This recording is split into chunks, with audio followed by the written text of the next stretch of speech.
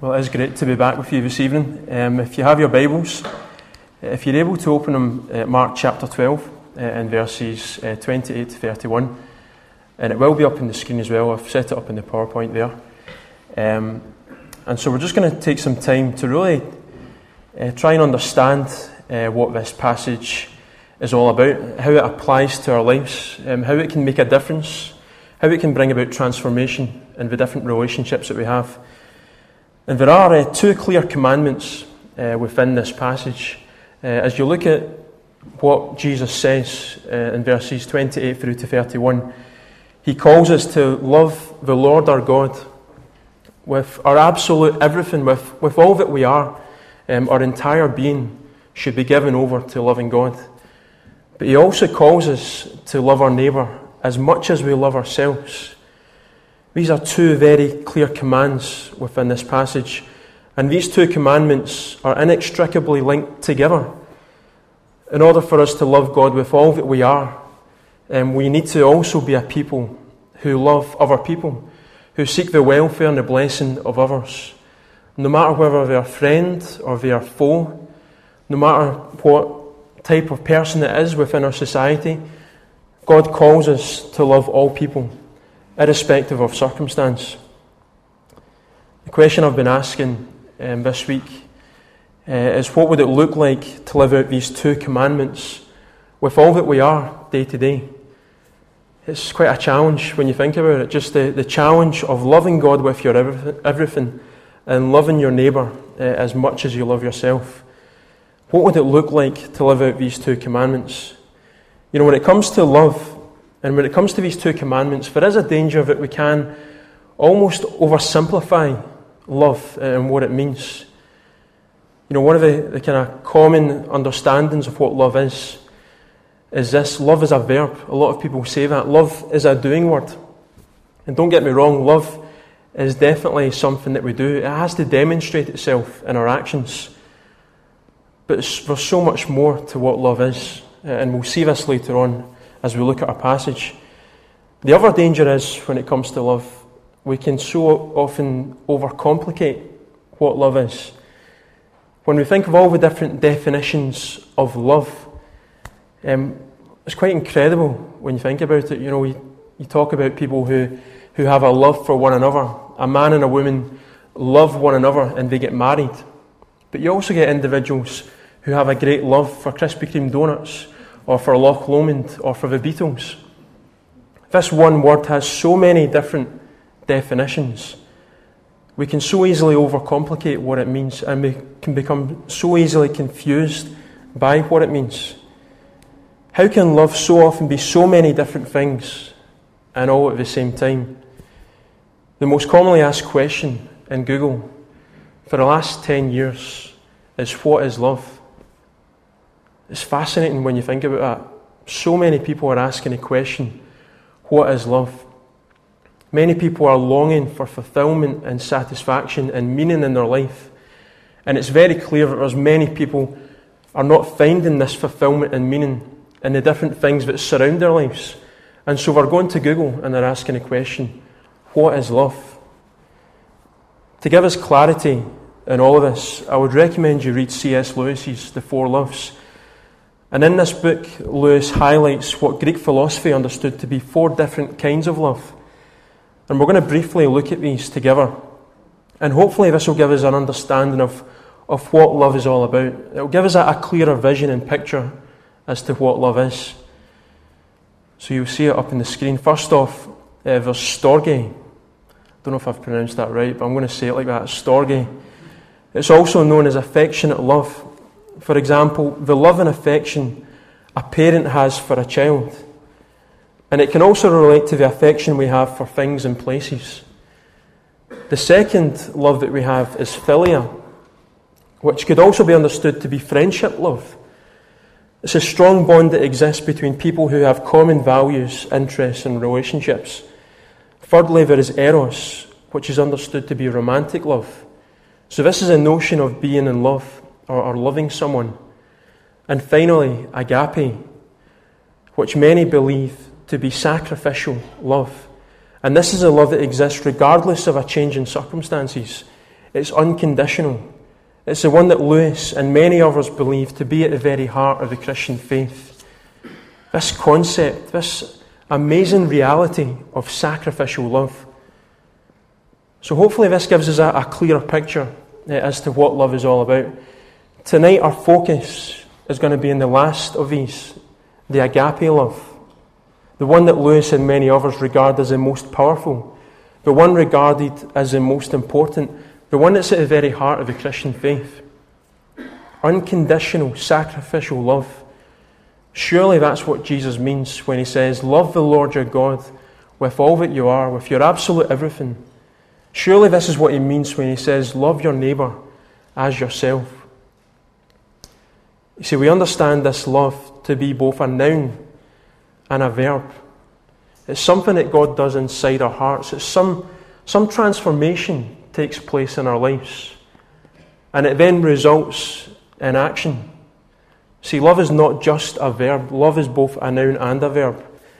If love was only ever a verb, then why would Paul say in 1 Corinthians 13, in verse 3, if I give away all I have, and if I deliver up my body to be burned, but have not love, I gain nothing. You see, Paul demonstrates in this little verse that love really is an inward motivation that leads to this outward action, this evidence of love in your life by what you say and by what you do. I love John Piper's definition of love, which really echoes all that we read on this subject in the Bible. Piper says this, love is the overflow of joy in God that gladly meets the needs of others. I just love that quote. I could read that quote every day. Love is the overflow of joy in God. The overflow. You have a joy and a satisfaction in God, and it then gladly meets the needs of other people. And that's so true. When you experience a joy in God, it should always, always, always lead to you being a blessing to other people in your lives. It just makes sense. Love is both a noun and a verb. You know, when I think about love being both a noun and a verb, and when I think about this passage, I have a picture of a child wanting to help out his wee brother. And this wee boy is wanting to help his wee brother out of a desire to help his wee brother. He wants to bless him, he wants to encourage him in some way. But he's also conscious of the fact that his parents are watching him. And he wants to please his mum and his dad. And so there is this horizontal dimension to the love that he expresses. He sees that his parents are watching him. But there's also there's this vertical dimension, but there's also that horizontal dimension.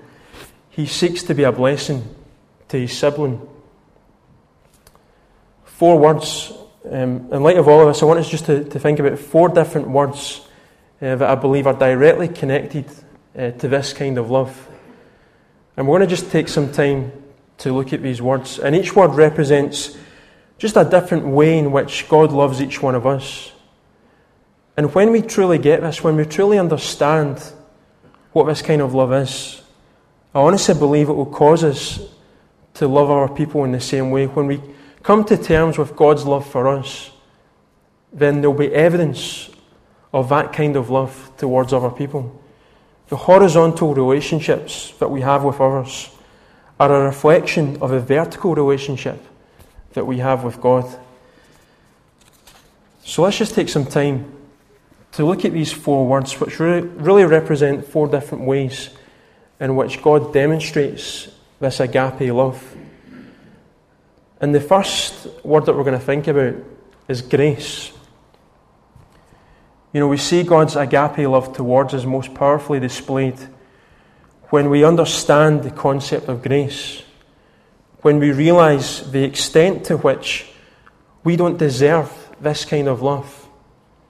You see, when we understand what grace is, we realise the extent to which we do not deserve this kind of love. So Paul writes in Romans chapter 5, in verses 6 to 8, about how it is this love applies to our own lives as we see it in light of the gospel. And so Paul says this, for while we were still weak, at the right time Christ died for the ungodly. For one will scarcely die for a righteous person, though perhaps for a good person one would dare even to die. But God shows his love for us in that while we were still sinners, Christ died for us. You know how difficult it is for people today to understand what sin is. People have defined sin as the very worst of acts. But people have also redefined sin. People like to do certain sins in their life, and so they'll quite happily and quite easily take certain actions and motivations out of that category that is known as sin, in order that they can live a life that is pleasing to themselves. It's really the work of the Holy Spirit that convicts us of sin. You know, I could spend all night tonight explaining all the different ways in which we have a potential to sin in our lives. And it could all just bounce off your head. There's every chance that you wouldn't truly process it and understand it with all that you are. It's the work of the Holy Spirit. It is God who convicts us of sin. And when we understand the extent of our sin, and we understand the depth of our sin as well, only then can we change. And only then can we realise that we need help. You know, the amazing truth is that God sees us as sinners. He sees all the different ways in which we sin, but he still loves us anyway. This is why Paul writes in Romans, God shows his love for us, and that while we were still sinners, Christ died for us. You see, God loves Mark Morris in spite of who he is and what he has done, past, present and future. See, I'm undeserving of God's grace, but I'm also ill-deserving of God's grace. It's the exact opposite. I deserve God's wrath and judgment in my life. So when I understand just the extent to which I'm a sinner, and I also understand the extent to which God responds with grace and with love, that leads to gratitude and thanksgiving in my life. I suddenly see the extent of God's grace, and it causes me to worship him. You know, when I'm thankful towards God for all that he's done for me, I'm also thankful towards other people in my life. And when I understand the grace that God has shown me, I also want to show grace towards other people when they hurt me, when they sin against me in my life. You know, maybe someone comes to mind right now, someone who has hurt you in your life. A person who's maybe said something or did something, and it's caused some sort of damage in your heart. It's something that you're holding on to. It's a baggage that you're bearing in your life. How do you respond in those moments? It's so easy for us just to replay conversations or moments in our lives over and over again in our heads. Yet God calls us to remember his grace, to see the extent to which he showed his mercy in light of our sin. When we have that understanding, then it should cause us to show grace towards our brothers and sisters. Grace is the story of a guy playing basketball, and he was playing basketball in a pretty competitive league. This was a guy who understood the concept of grace. This was someone who was a believer. And he was playing for this team. And during this game he was playing in, he found himself getting into a number of different tussles with one particular guy. And he found these tussles just becoming more and more frequent and becoming more and more intense. And it got to a point towards the end of the game that he found himself just pushing this guy, and the guy pushed back, and so he just fully pushed him in the chest. The guy turned round and smacked him in the eye, gave him a black eye. Both players were sent off. One guy was sent off, and everyone had to go off just to get medical treatment. So this believer was carrying this black eye, and everyone was asking him questions about what happened. And he was carrying this bitterness and this anger, and he found himself in a pub a couple of weeks later. And as he was walking through the pub, it was on a Saturday night, it was very busy, he was completely unaware that the guy who'd smacked him in the face and gave him the black eye was also in the pub as well. And the providence of God resulted in both individuals face to face with one another in this busy pub. And the guy who smacked him in the eye was bracing himself for some sort of reaction from the other guy. But the guy just raised his hand and said to him, "No hard feelings. Can I buy you a drink?" The guy couldn't process this. He couldn't understand what he was up to. Why was he doing this? And he was able to sit down with this guy and have this drink with him. And he was able to explain the truth of the gospel. The grace that had been shown him was now demonstrated in this moment, in this opportunity that he had to have a drink with this new friend of his. See, that's grace. That guy didn't deserve to be sat down with that other chap. And yet he sought to bless him. He sought to speak to him. He sought to share the gospel with him. Our grace to others must always, in some way, be a picture of the gospel. And it must always be out of a love for the person. Vertical grace always leads to horizontal grace. So that's the first way in which we can understand this idea of agape love. Number one, grace. And number two is generosity. When we try and understand what it means to love our neighbour as yourself, we need to understand that it's not exclusively about grace, it's also about generosity. And when we speak of generosity, we're underlining the greatness of the price paid in order to love that person. Let me just say that again. When we speak of generosity, we're underlining the greatness of the price paid in order to love that person. The Apostle John is often regarded as the apostle of love. And this is what he records Jesus saying in John chapter 15 and in verses 12 to 13. Jesus says this, "This is my commandment, that you love one another as I have loved you. Greater love has no one than this, that someone lay down his life for his friends." So there really is no greater love than giving up your life for someone else. And Jesus says these words to us here in order that we may also love in that way. That's quite a challenge when you think about it. Jesus gave up his very life for each one of us, and he calls us to love in the exact same way. Who loves you the way that Jesus loves you? When you think of the sacrifice he made for you, is there anyone in your life who would demonstrate that kind of love towards you? Jesus is incredible in the way in which he demonstrates his love for each one of us. Have you come to terms with the measure of God's generosity towards you? You know, it really is so easy for us to say to people, Jesus died for you, and not realize just how costly that was for him. Not to take in the full significance of those words. That one sentence has so much behind it. There's just so much content within the words, Jesus died for you.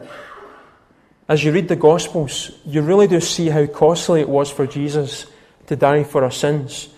The ordeal that he went through in order that we might be made right with God. So as we read of Jesus' last moments before his crucifixion, we read of him being in the Garden of Gethsemane. And it's there that he is literally sweating drops of blood as he is anticipating all that he had to go through. In that moment alone, we get a glimpse of how costly it would be for Jesus. But that's really just the starting point for us in the Gospels. As you continue to read on in the Gospels, you see all that Jesus goes through, leading to his death. And it's just a reminder for us tonight, God is so generous towards us. So let me just share some of the things that Jesus went through, which really helps us to see the extent of his generosity. He was arrested. He was put on trial. He was falsely accused. He was condemned to death. He was spat on in the face. He was punched in the face. He was slapped in the face. He was mocked. He was ridiculed. He was flogged, meaning that he was beaten with a whip that had lead tips on the end of him, cutting into his skin. He was stripped naked. He was given a scarlet robe and a crown of thorns. He was made to carry his own cross to the place where he would die. He fell under the weight of his heavy cross. His physical body was literally nailed to that cross. His hands and his feet were driven into the wood. He was lifted up in the cross, with his body literally hanging off the cross. Jesus, as he was on the cross, was ridiculed. Jesus on the cross was slandered, as his body was gasping for air. Jesus died on the cross for each one of us. As you see the price that was paid for each one of us, I hope you see just the extent of God's generosity towards us. And I don't know about you, but my heart echoes the words of that well-known worship song. It says, "I'll never know how much it cost to see my sin upon that cross." See what generous love God shows us. And it leads to a generous life. You know, I could constantly hit home the truth. Be generous, be generous, be generous. But it's never going to work. You know, you need to have a picture of God's generosity for you. And that will result in you being generous towards other people. Are you looking for opportunities to show generosity towards other people? So that's the second way, generosity. The third way is we think about what it means to love our neighbour as ourselves. We need to understand all of that in terms of the goodness, number 3, the goodness that is shown to others. And in particular, it's the greatness of the good that God has shown us. And that should flow into the greatness of the good that we show towards other people. So Jesus says in John 3:16, a well-known verse, "For God so loved the world that he gave his only Son, that whoever believes in him should not perish, but have eternal life." God shows his goodness towards us, and that he gives to us eternal life. What an amazing gift. And we understand from the rest of Scripture, eternal life is a relationship with God, one in which we can turn to God in any moment of our lives. Do we grasp, do we understand all that God has given to us, all the blessings that he has provided for us? If you're not sure about this, I would encourage you in your week to read Ephesians chapter 1 in verses 3 to 14 and just take a moment to see all that God gives to us because of his Son Jesus. We see the extent of his goodness. And I'm just going to read this passage so that we can see, and I've really just underlined the key parts in this passage which really highlight God's goodness towards us. So in Ephesians 1, Paul says in verse 3, "Blessed be the God and Father of our Lord Jesus Christ, who has blessed us in Christ with every spiritual blessing in the heavenly places, even as he chose us in him before the foundation of the world, that we should be holy and blameless before him. In love, he predestined us for adoption. We are adopted as sons through Jesus Christ, according to the purpose of his will, to the praise of his glorious grace, with which he has blessed us in the Beloved. In him we have redemption. We have redemption through his blood, the forgiveness of our trespasses, according to the riches of his grace, which he lavished upon us." You know, lavished is really a picture of God's goodness, and it is also a picture of God's generosity. He lavished it upon us in all wisdom and insight, making known to us the mystery of his will, according to his purpose, which he set forth in Christ, as a plan for the fullness of time, to unite all things in him, things in heaven and things on earth. In him we have obtained an inheritance. There is a guarantee for us in heaven, having been predestined according to the purpose of him who works all things according to the counsel of his will, so that we who were the first to hope in Christ might be to the praise of his glory. In him you also, when you heard the word of truth, the gospel of your salvation, and believed in him, were sealed with the promised Holy Spirit, that means we can never lose our salvation. We can never lose the eternal life that God has given to us. And He is a guarantee of our inheritance until we acquire possession of it, to the praise of His glory. Amen. Amen. Yeah. God has given us so much through Jesus. And my prayer is we don't hear these gospel phrases so much that they no longer have any meaning in our lives, or they've lost some value because we've heard them so many times. My prayer is we hear these words, and when we come to terms with the fullness of the goodness that God has given to us, it will evidence itself in our lives. I've had the privilege just in the last year and a half, just under a year and a half, to be serving in Denison Baptist Church in the East End of Glasgow as pastor. And it's been quite an incredible journey for us, just to come to that place of being well supported and encouraged at Calderwood Baptist, and then really sensing a call over a long period of time, but even just within the months leading up to us going to Denison, just really sensing that God was leading us to a place of being a part of that church. And we started with 7 members in the church, so it's a pretty small church. And it's been amazing just over the last year and a half, just to see how God has been at work within the life of the church, just to be that physical presence within the community of Denison. You know, Denison is a very sort of mixed community, and there's a lot of Indigenous people who have grown up in that community for a long time.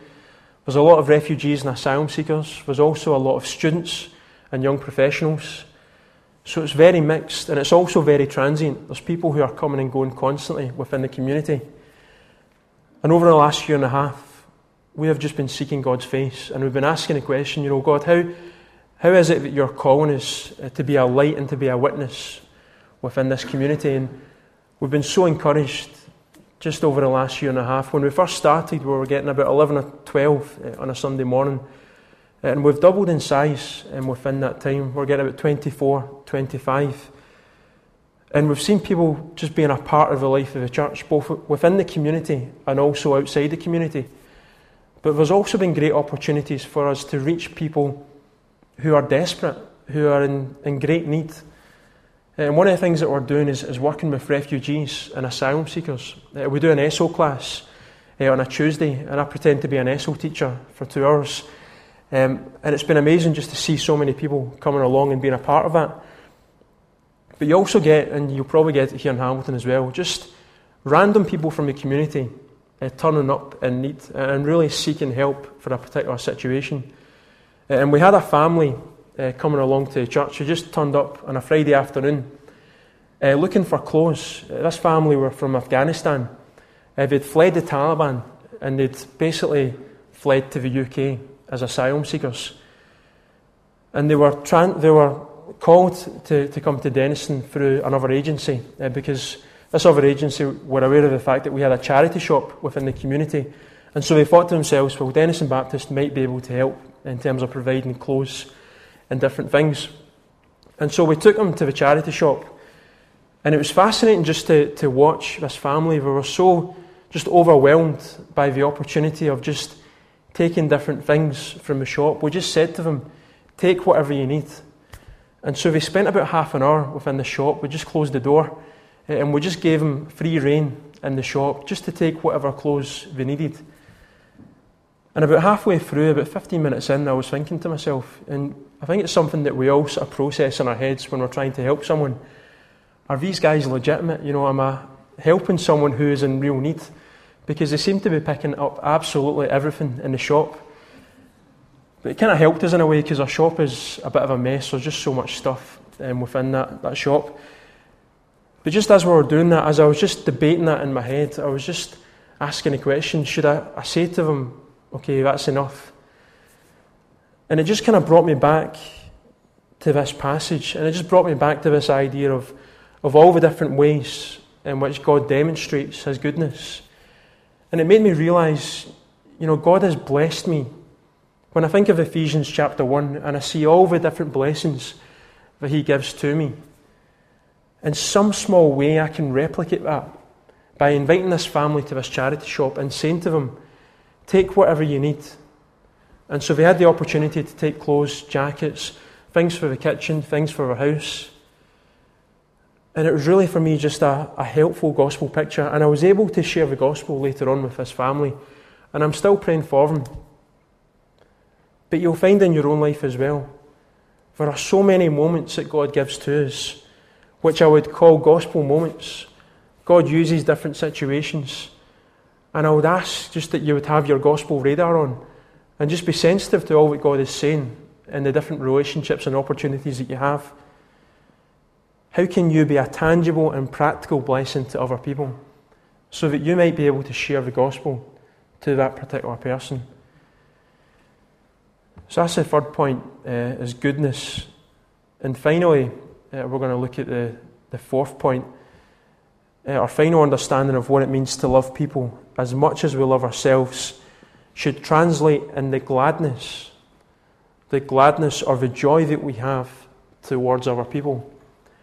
So in particular, the gladness that God has for each one of us should flow into the gladness that we have for other people. The gladness that God has for me should flow into the gladness that I have for other people, which quite simply means that God calls us to see people the way that God sees them.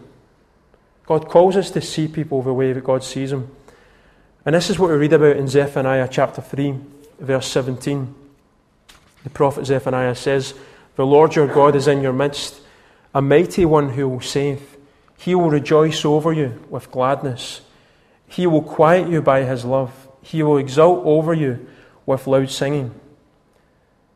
Such a beautiful verse. God rejoices over each one of us because he sees who we are and who it is that we are all becoming because of the work of God within our lives.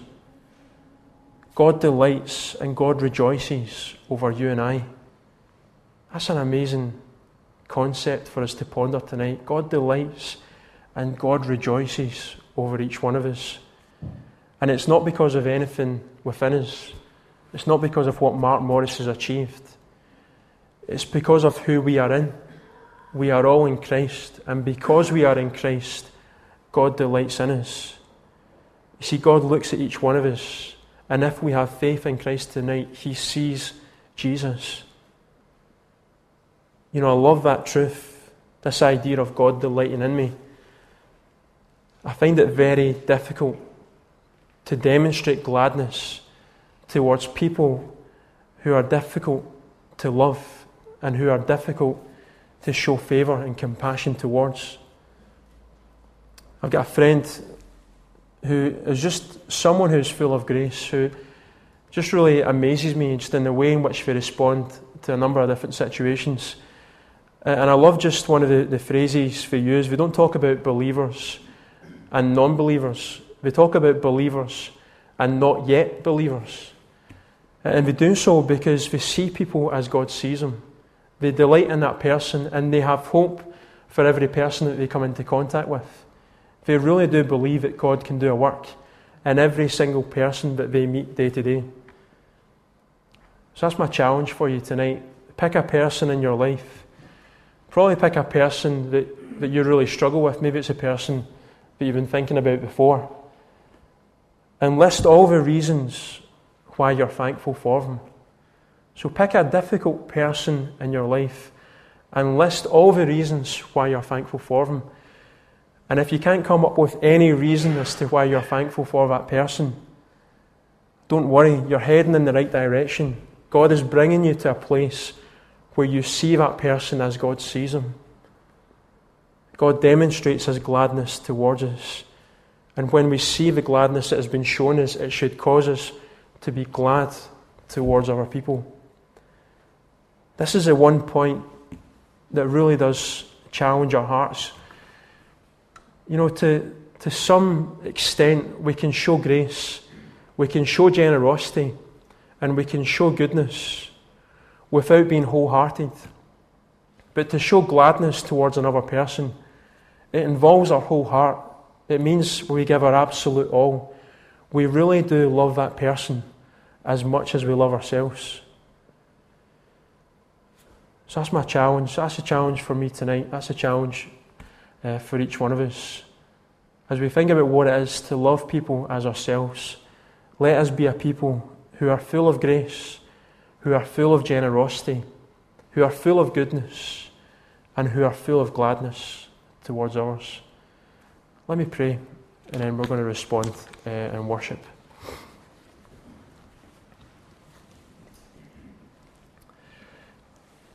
Lord, we do thank you for your word. And Lord, we do know that your word is often a challenge to us. Lord, we sometimes look at your word and we say to ourselves, it's impossible for us to do this. And yet, Lord, we also know that it is not on our own strength. It is by your Spirit. And Lord, my prayer for each one of us tonight, as we go into this week, my prayer is, Lord, that we would be a people who are completely dependent upon your Holy Spirit. Lord, I ask that we would wake up tomorrow morning with a desire to read your word, with a desire to pray. And Lord, we would practice that discipline day by day, not out of a sense of duty, but Lord, out of a genuine delight in who you are and a desire to be used by you in the different relationships that you've given to us. And so, Lord, we see your call, the call that you have placed upon our lives to love other people. And Lord, we come before this passage and we want to say yes tonight. We want to say, yes, we will follow your call and we will be obedient children. And so would you speak to us tonight and would you transform us? In Jesus' name, amen.